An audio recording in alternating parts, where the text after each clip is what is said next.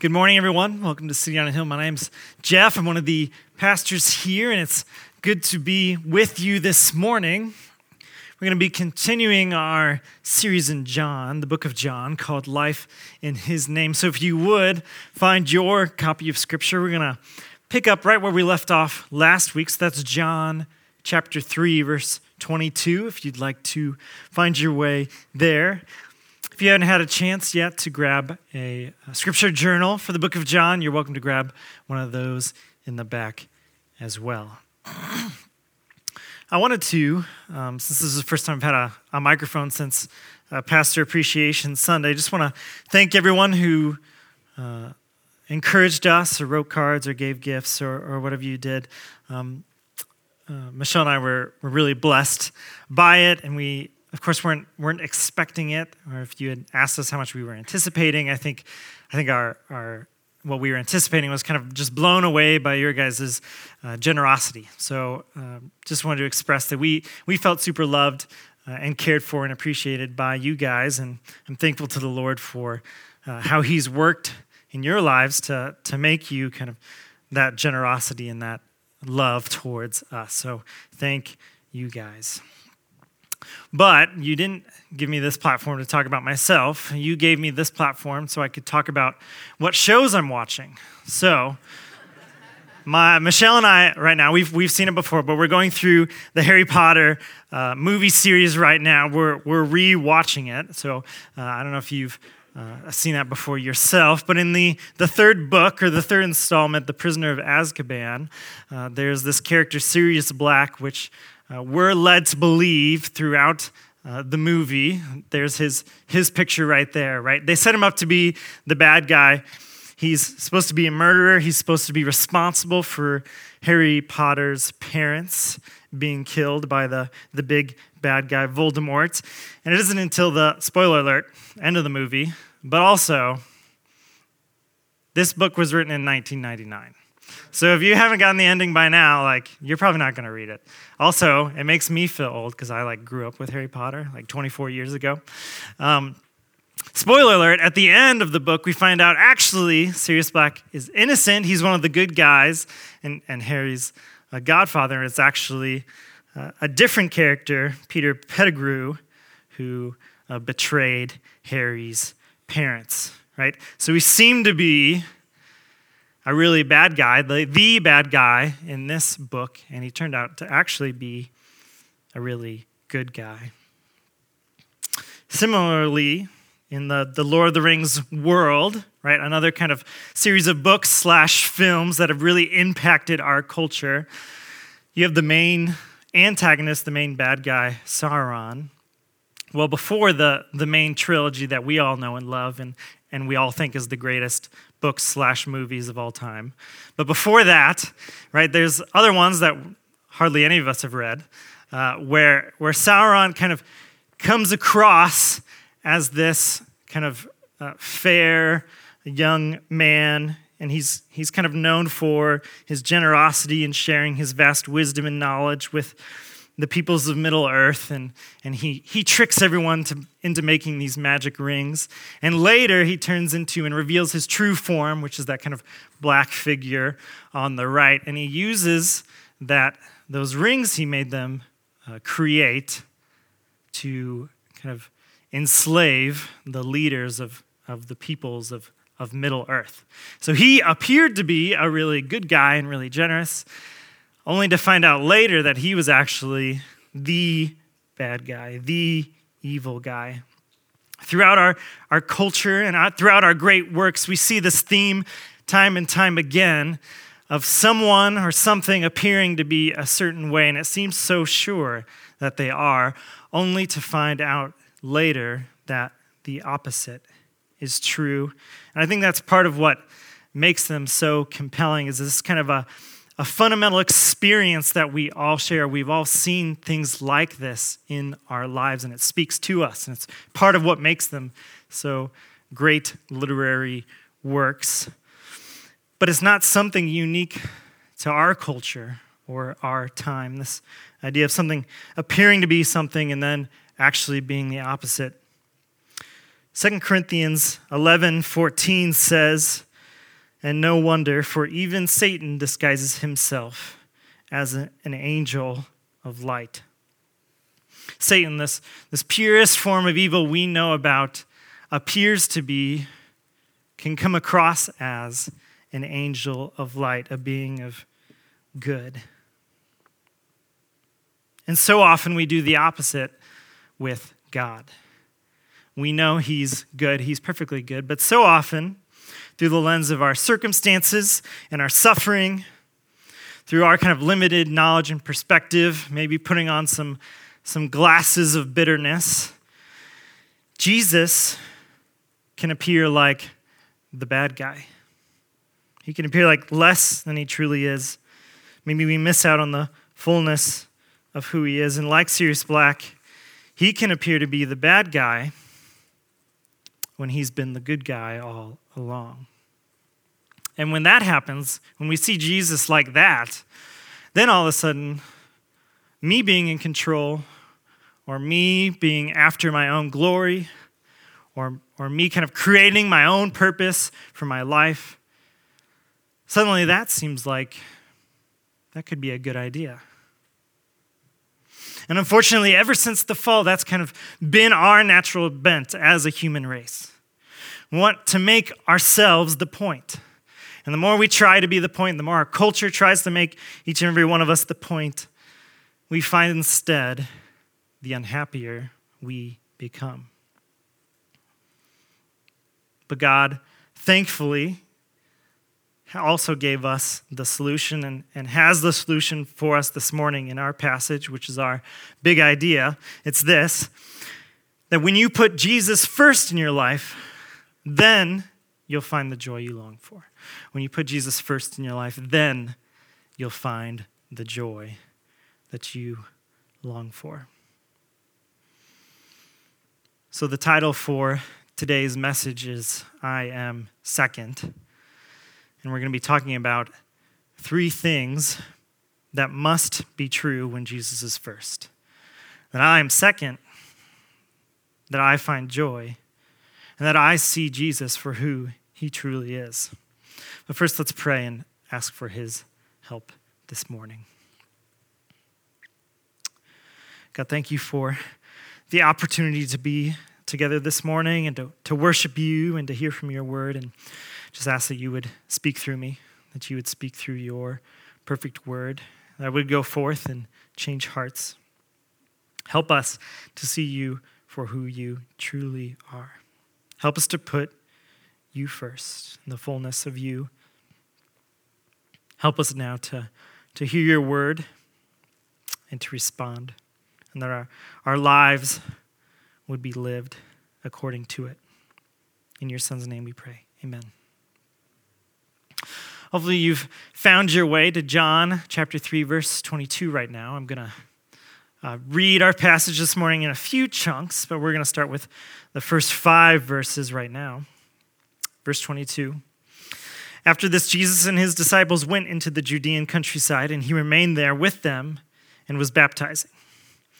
John also was baptizing at Aenon near Salim, because water was plentiful there, and people were coming and being baptized, for John had not yet been put in prison.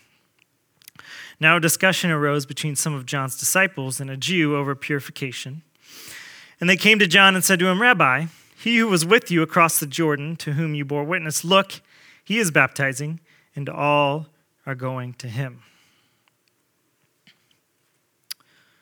So after this discussion with Nicodemus we heard about last week, which, if you remember, is in Jerusalem, Jesus and his disciples go out into the countryside, and we can just think of that as just a more rural area than the urban kind of downtown Jerusalem.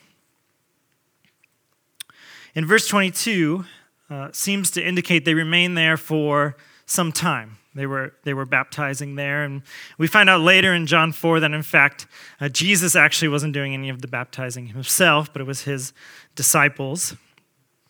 And at the same time, John the Baptist is continuing his ministry and baptizing people, we're told, at Aenon. So we don't know exactly where Aenon was, but we kind of have an idea based on what we know about Tel Salim, So Jesus and his disciples, you can see Jerusalem at the bottom there in Judea. They probably went east towards the River Jordan, and then all the way about the middle top-ish, where the Decapolis and Samaria meet, is also by the River Jordan, because, like they said, they needed water for all the baptisms, is they think-ish where they were. Here's part of the cool part, though, is that Jesus and his disciples were probably close to the part of the wilderness to where John the Baptist was when Jesus got baptized by him. And so John had been baptizing near there and was having great success in his ministry. Now he's kind of like moved on. And now Jesus and his disciples are in that same spot, and they're having great success in their ministry. Now, as we look at verse 24, it's kind of a curious statement because they just told us John is baptizing. He's having these discussions with his disciples. So why do we need to be told that he's not in prison yet? That seems fairly obvious. Like, hey, he's running around doing all these things. But I think John is trying to place these events in a moment in time for us. So we hear from the other Gospels that after John the Baptist is imprisoned, Jesus goes and preaches in Galilee. So what he's saying here is like, hey, all this stuff happens before Jesus goes to Galilee. I think that's kind of the extent of why he says that. And in verse 25, we kind of come to it. We're with John the Baptist, and his disciples are having this discussion with a Jew. Now, we're not told what it is other than it's about purification. So maybe it's, one of the ideas is it's about the Jewish rites of purification versus what John the Baptist was teaching in his baptism. And some people think it's the differences between John the Baptist's baptism and Jesus' baptism that he and the disciples, their group, was doing. I'm a little more inclined to that one because of the discussion that follows. But whatever the case, apparently by verse 26, it kind of led them to ask John the Baptist, almost complaining to him, hey, this Jesus guy is baptizing and everyone is going to him. And his disciples this morning are going to be an example to us of what not to do or how not to respond, while John the Baptist is going to be our example to follow, or our example to emulate. So let's see what happens in the next 4 verses, starting at verse 27. John answered, "A person cannot receive even one thing unless it is given him from heaven. You yourselves bear me witness that I said, I am not the Christ, but I have been sent before him. The one who has the bride is the bridegroom. The friend of the bridegroom who stands and hears him rejoices greatly at the bridegroom's voice. Therefore, this joy of mine is now complete. He must increase, but I must decrease." He must increase, but I must decrease. So while John's disciples are concerned kind of in the most favorable light for their ministry, maybe in the least favorable light, their own popularity, in contrast, John is rejoicing to see Jesus becoming more and more popular. So they're each reacting to the same thing. Right? John and his disciples are reacting to people leaving and going to Jesus, but they respond in totally different ways. Why is that? Well, I think it has to do, like so many other things in life, with what's in their heart, or what are they desiring? Who is first?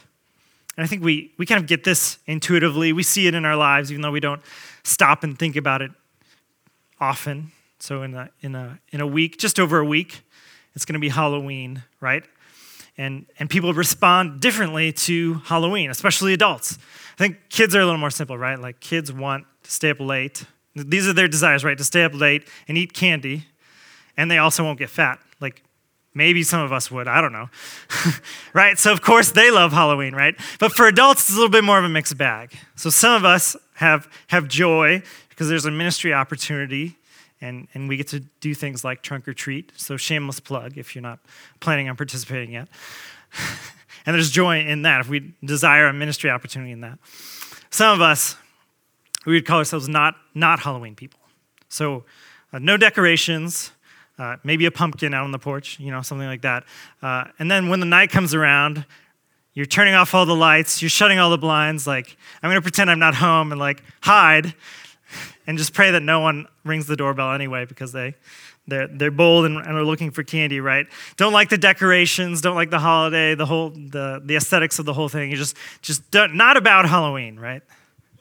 And then there's some adults that are like, yeah, Halloween's great. I love it's so fun. Like, it's just a fun holiday, not corrupted by consumerism and gifts and all that sort of stuff, right? And I love the scariness and the scary movies and all that stuff and the Halloween, the whole thing, right? We're all experiencing the same holiday. And yet, because of these different preferences and different desires in our heart, we're all responding differently. And I think it's the same here. Because of what was in John's disciples' hearts and wanting their ministry to thrive, they responded a certain way, wanting to be first. And John the Baptist, knowing the point is Jesus, knowing Jesus is supposed to be first, knowing that his role, his point, the whole time was to point to Jesus, he was able to rejoice. And that's kind of our first point this morning. It's that when Jesus is first, then I must be second. When Jesus is first, I must be second. That's what this analogy of the bride and the bridegroom and the friend of the bridegroom are getting at. I'm just going to say groom because we never say bridegroom anymore.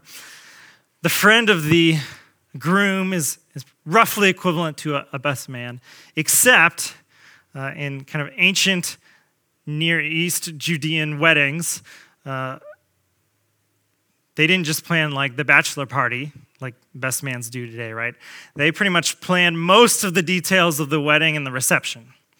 So if that was true for our culture and you asked me like, hey, you want to be my best man? I'd be like, don't you like anyone better, right? Don't you have a closer friend or something? Like, who wants to plan all those details, right?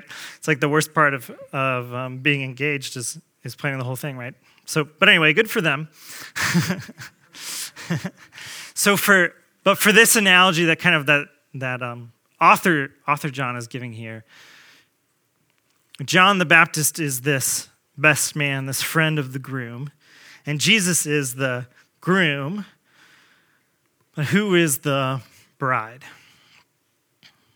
It's a bit trickier. In the New Testament, the church is often referred to as the bride. That hasn't been written yet. So how would John and his disciples, the original hearers, how would they have understood this? And I think they would have thought of kind of a similar idea. There's several passages in the Old Testament where either Israel or kind of the faithful remnant in Israel is referred to as God's bride. And I'll just give you kind of one example. There's more. Jeremiah 2:2. Go and proclaim in the hearing of Jerusalem, thus says the Lord, I remember the devotion of your youth, your love as a bride, how you followed me in the wilderness, in a land not sown. And just like the best man at a wedding, or he should, is rejoicing at the union of the groom and the bride, John the Baptist is rejoicing that the faithful remnant of Israel who's looking forward to being with God, finally unified with God on earth, come in the flesh in the form of Jesus. He's rejoicing in that union. Just like the best man at a wedding. And in contrast, you have John's the disciples who are like wedding guests. I don't know if you've ever sat with anyone at a wedding like this that tries to make the whole wedding about them, right? They're like about meeting their needs. Like, wow, this is taking a long time to get these pictures taken. Like, let's go. Like, I want to get to this dinner. Or like, oh, the appetizers have run out. Like, right? They're making it about them. My ministry is decreasing. They're trying to make themselves the point. And I think the lesson for us in this is that Jesus is first and I am second. Your life, your health, your money, your circumstances are not first and foremost about you. They're about God. And that's one way to think about true humility. I think our culture has a lot of ideas about what humility is, and that's why I feel like I talk about it a lot, or at least I feel like I talk about it. I don't know if I actually talk about it a lot. So I feel like I talk about it a lot. Because so often today, true humility is seen as a sort of kind of degrading your own talents and gifts, or seeing how they stack up to others and saying, well, I'm not as good as those people, right? It's kind of like an Eeyore moment. I've been watching a lot of Winnie the Pooh lately myself with my 2-year-old. It's kind of like an Eeyore moment, right? Like, oh, if I had a party, no one would come, sort of thing, right? This little like pity party. That's sometimes called humility, but even as you hear it, you're like, is that really? Or humility is, just not shoving your talents in other people's faces. Oh, I'm good at math. I didn't notice. But true humility is less of those things, right? Like how do I stack up to other people? Less about how do I present myself and my gifts and all these other things. It's less about those things and much more about who is first. In my thoughts, in my decisions, in my actions, who is first? Am I thinking about how this would affect me first, or am I thinking about how this would glorify God? The opposite then, pride, this kind of perennial sin that has plagued created beings since we were created, is not then kind of fundamentally thinking too high about your gifts, or fundamentally bragging about things you have. I think those would certainly qualify for pride. I think most basically pride is this arrogance that wants to be God and stand where he stands, right? Pride is this arrogance that wants to be like God, wants to be first. Let me give you 2 examples of where we see this in Scripture. One is Satan. He started as an angel of light, right? And then he sinned and fell. What happened to him? What was the thing that tempted him? We actually get just a little bit of info about it in Isaiah 14, verses 12 through 14. How you are fallen from heaven, O day star, son of dawn. So that's Satan. How you are cut down to the ground, you who laid the nations low. You said in your heart, I will ascend to heaven above the stars of God. I will set my throne on high. I will sit on the mount of assembly in the far reaches of the north. I will ascend above the heights of the clouds. I will make myself like the Most High. What did Satan then use to tempt Adam and Eve in the garden? Genesis 3:5. For God knows that when you eat of it, that tree of the knowledge of good and evil that God told you not to eat from, he knows that when you eat of it, your eyes will be opened and you will be like God, knowing good and evil. I will make myself like the Most High. I will be like God. The creation wants to be like the Creator. We want to be first. From Adam and Eve till now, we as people, as humanity, have wrestled with wanting to be first, the priority, and struggled against the place God has given us. And so we need to avoid the temptation to be the attention, the focus, the priority, the authority God has, and instead, like John, be content with the role God has given us. So maybe you don't have the friends or the family you'd like to have at this point in this phase of life. Maybe I was hoping to be married by now. I was hoping to have kids by now. I was hoping to have more kids. I was hoping to be financially independent. I was hoping that my retirement account would be a little further along. I was hoping my health would be better, to live there, live here, etc. The list could go on and on. None of those desires are bad in themselves, but can we be content, or can we even rejoice with where God has placed us in those things, with our role that God has given us? I think it's helpful to think of in terms of ministry too. Obviously, it's something I think a lot about because my my full-time job is this kind of like formal ministry.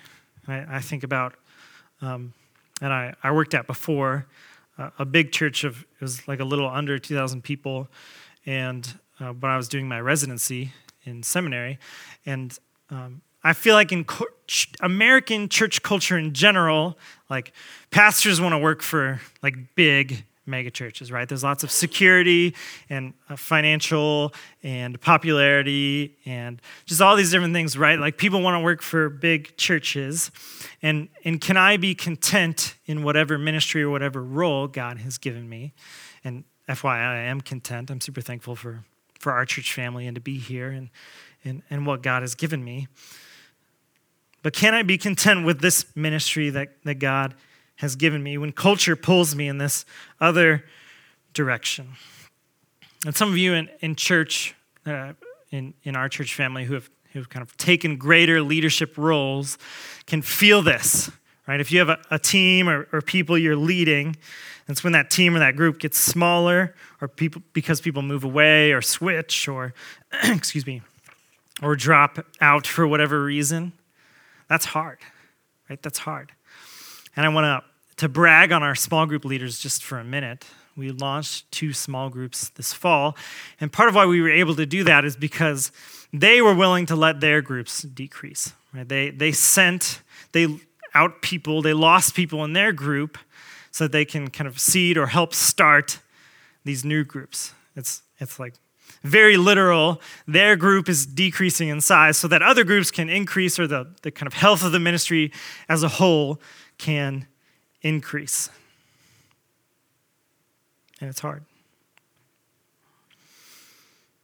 Most of us spend a majority of our ministry, though, kind of in our jobs or in our homes as spouse or with our children, right? That's a lot of our ministry is in those kind of more informal ways.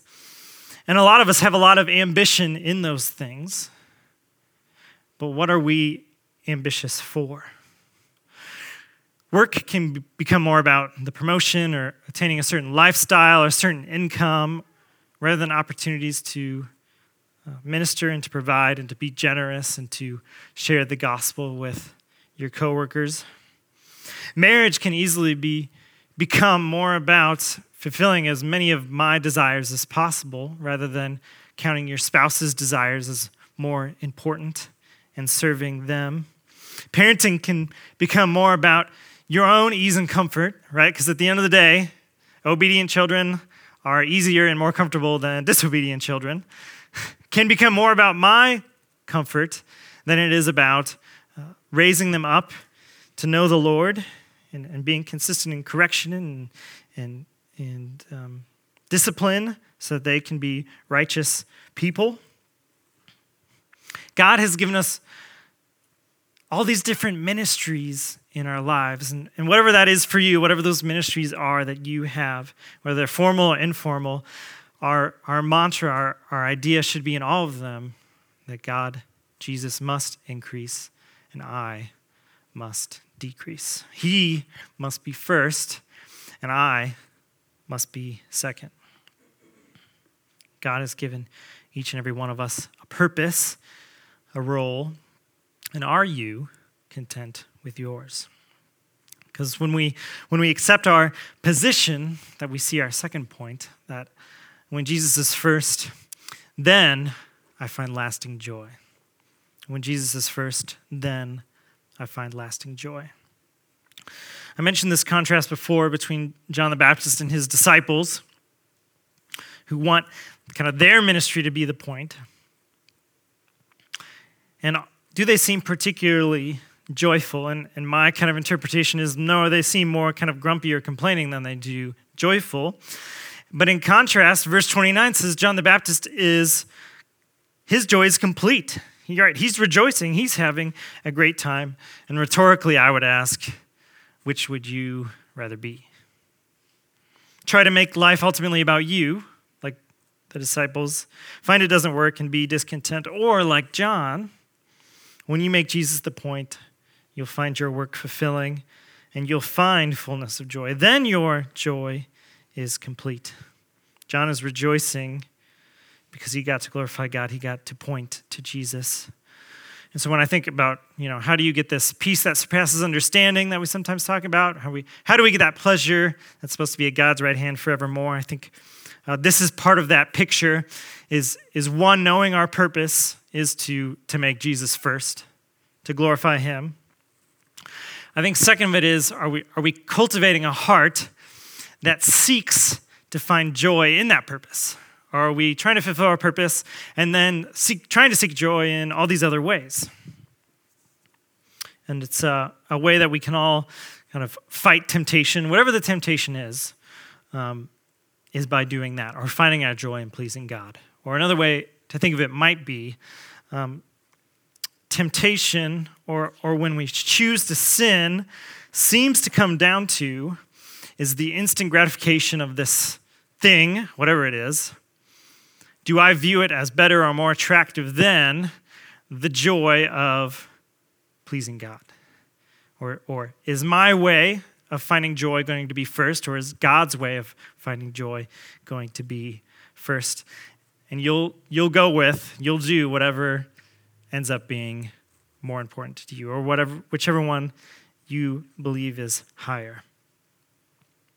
But when you do that, when your joy is found in your faithfulness and your pleasing God, then your joy isn't dependent on circumstances or status or what you think of yourself or what others think of you. And the list could go on, because regardless of all those things, wherever you're at, you can choose to please God. You can be faithful. Jesus, pleasing him, must be where we seek our joy. Or we'll find ourselves more like John's disciples, kind of maybe a little grumbling as we compare what we have to others, maybe a little bitterness and jealousy, when we can have fullness of joy right now. Let's move on and read the rest of the passage, starting in verse 31. He who comes from above is above all. He who is of the earth belongs to the earth and speaks in an earthly way. He who comes from heaven is above all. He bears witness to what he has seen and heard, and yet no one receives his testimony. Whoever receives his testimony sets his seal to this, that God is true. For he whom God has sent utters the words of God, for he gives the Spirit without measure.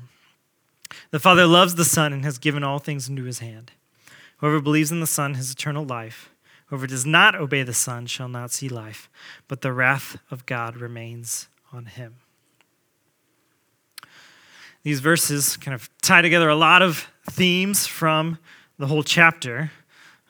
In the immediate context, John, the author John, is explaining why Jesus must increase and why I must decrease. And remembering those things will help us to put Jesus first. These truths will help us to put Jesus first in our own lives. But I think it's circular too. I think it'll help us put Jesus first. But as we put Jesus first, we'll better and better able to see who Jesus truly is. And that will in turn help us to see and put Jesus first in our lives. And that's our third point, is when Jesus is first, then I see Jesus for who he truly is. When Jesus is first, then I see Jesus for who he truly is. I'm going to actually talk about 4 specific things here, kind of 4 subpoints. I'm sure there's more that we could get from this passage, but just for the sake of time, I'll talk about 4.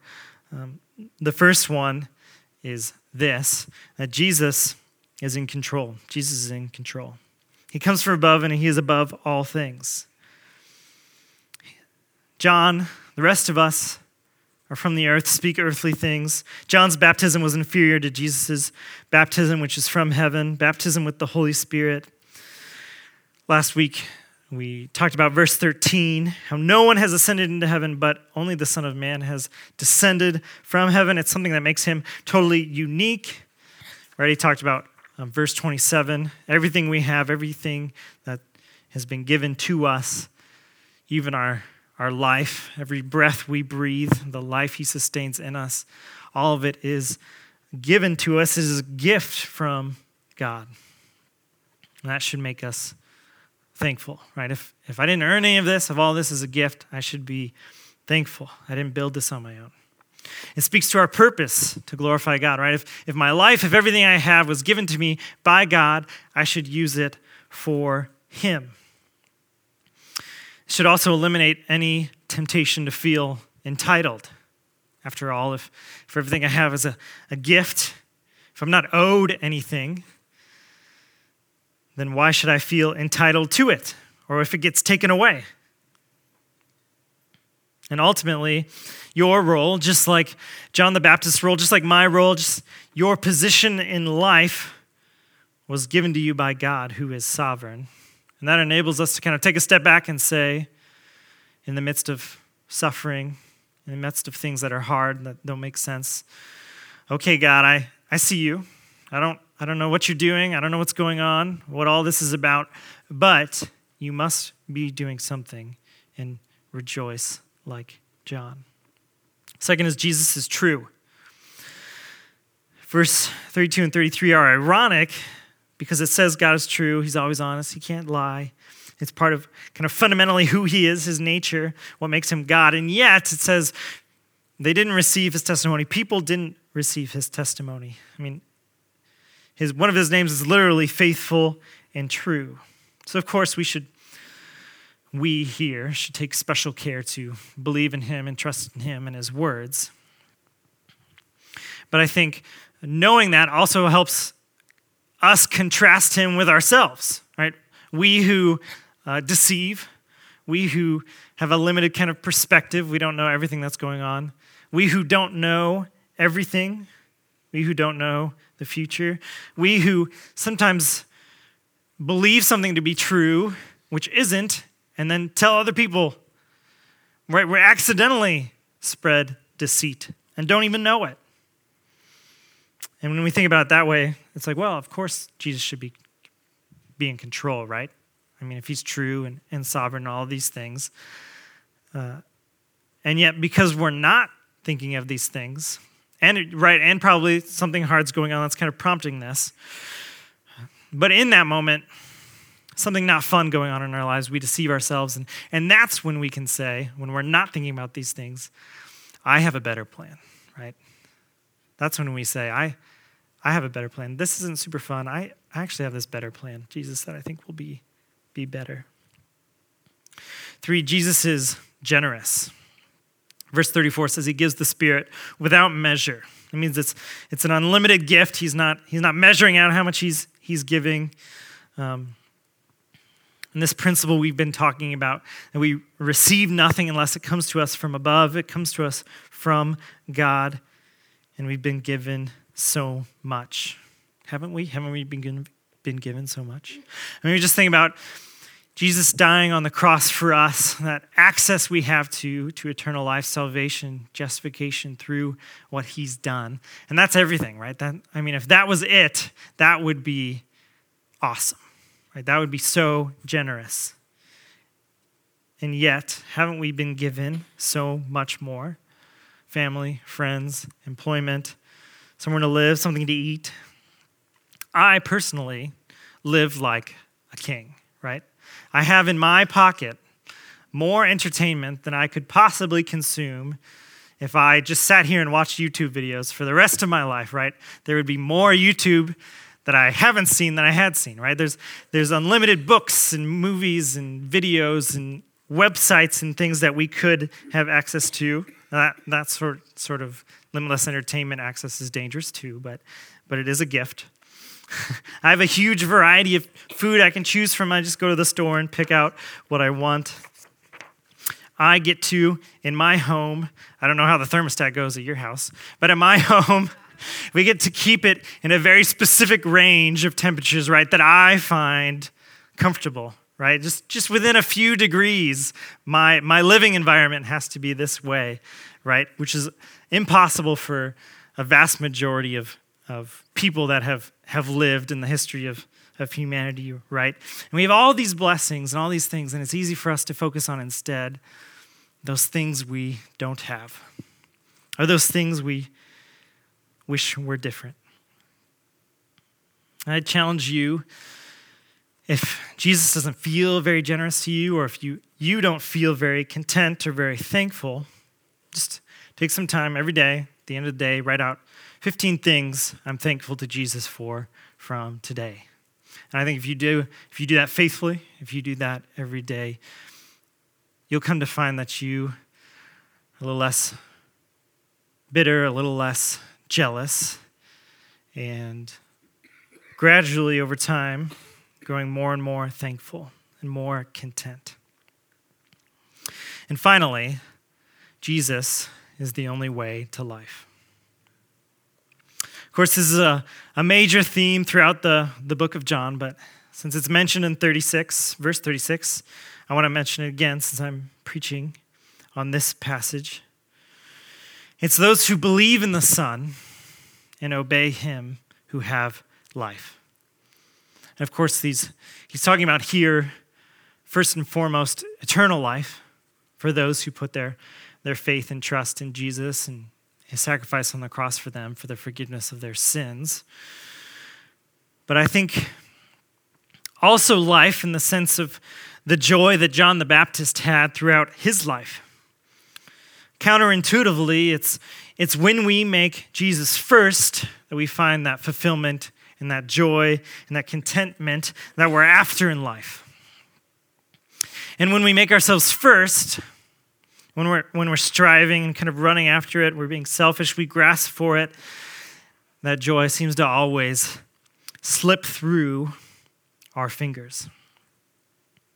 And if that's your experience, I'd invite you to make Jesus first today. That's where you'll find it. That's where you'll find the joy you're looking for, the fulfillment in your life. Jesus puts it like this: "For whoever would save his life will lose it, but whoever loses his life for my sake will find it." Let's pray.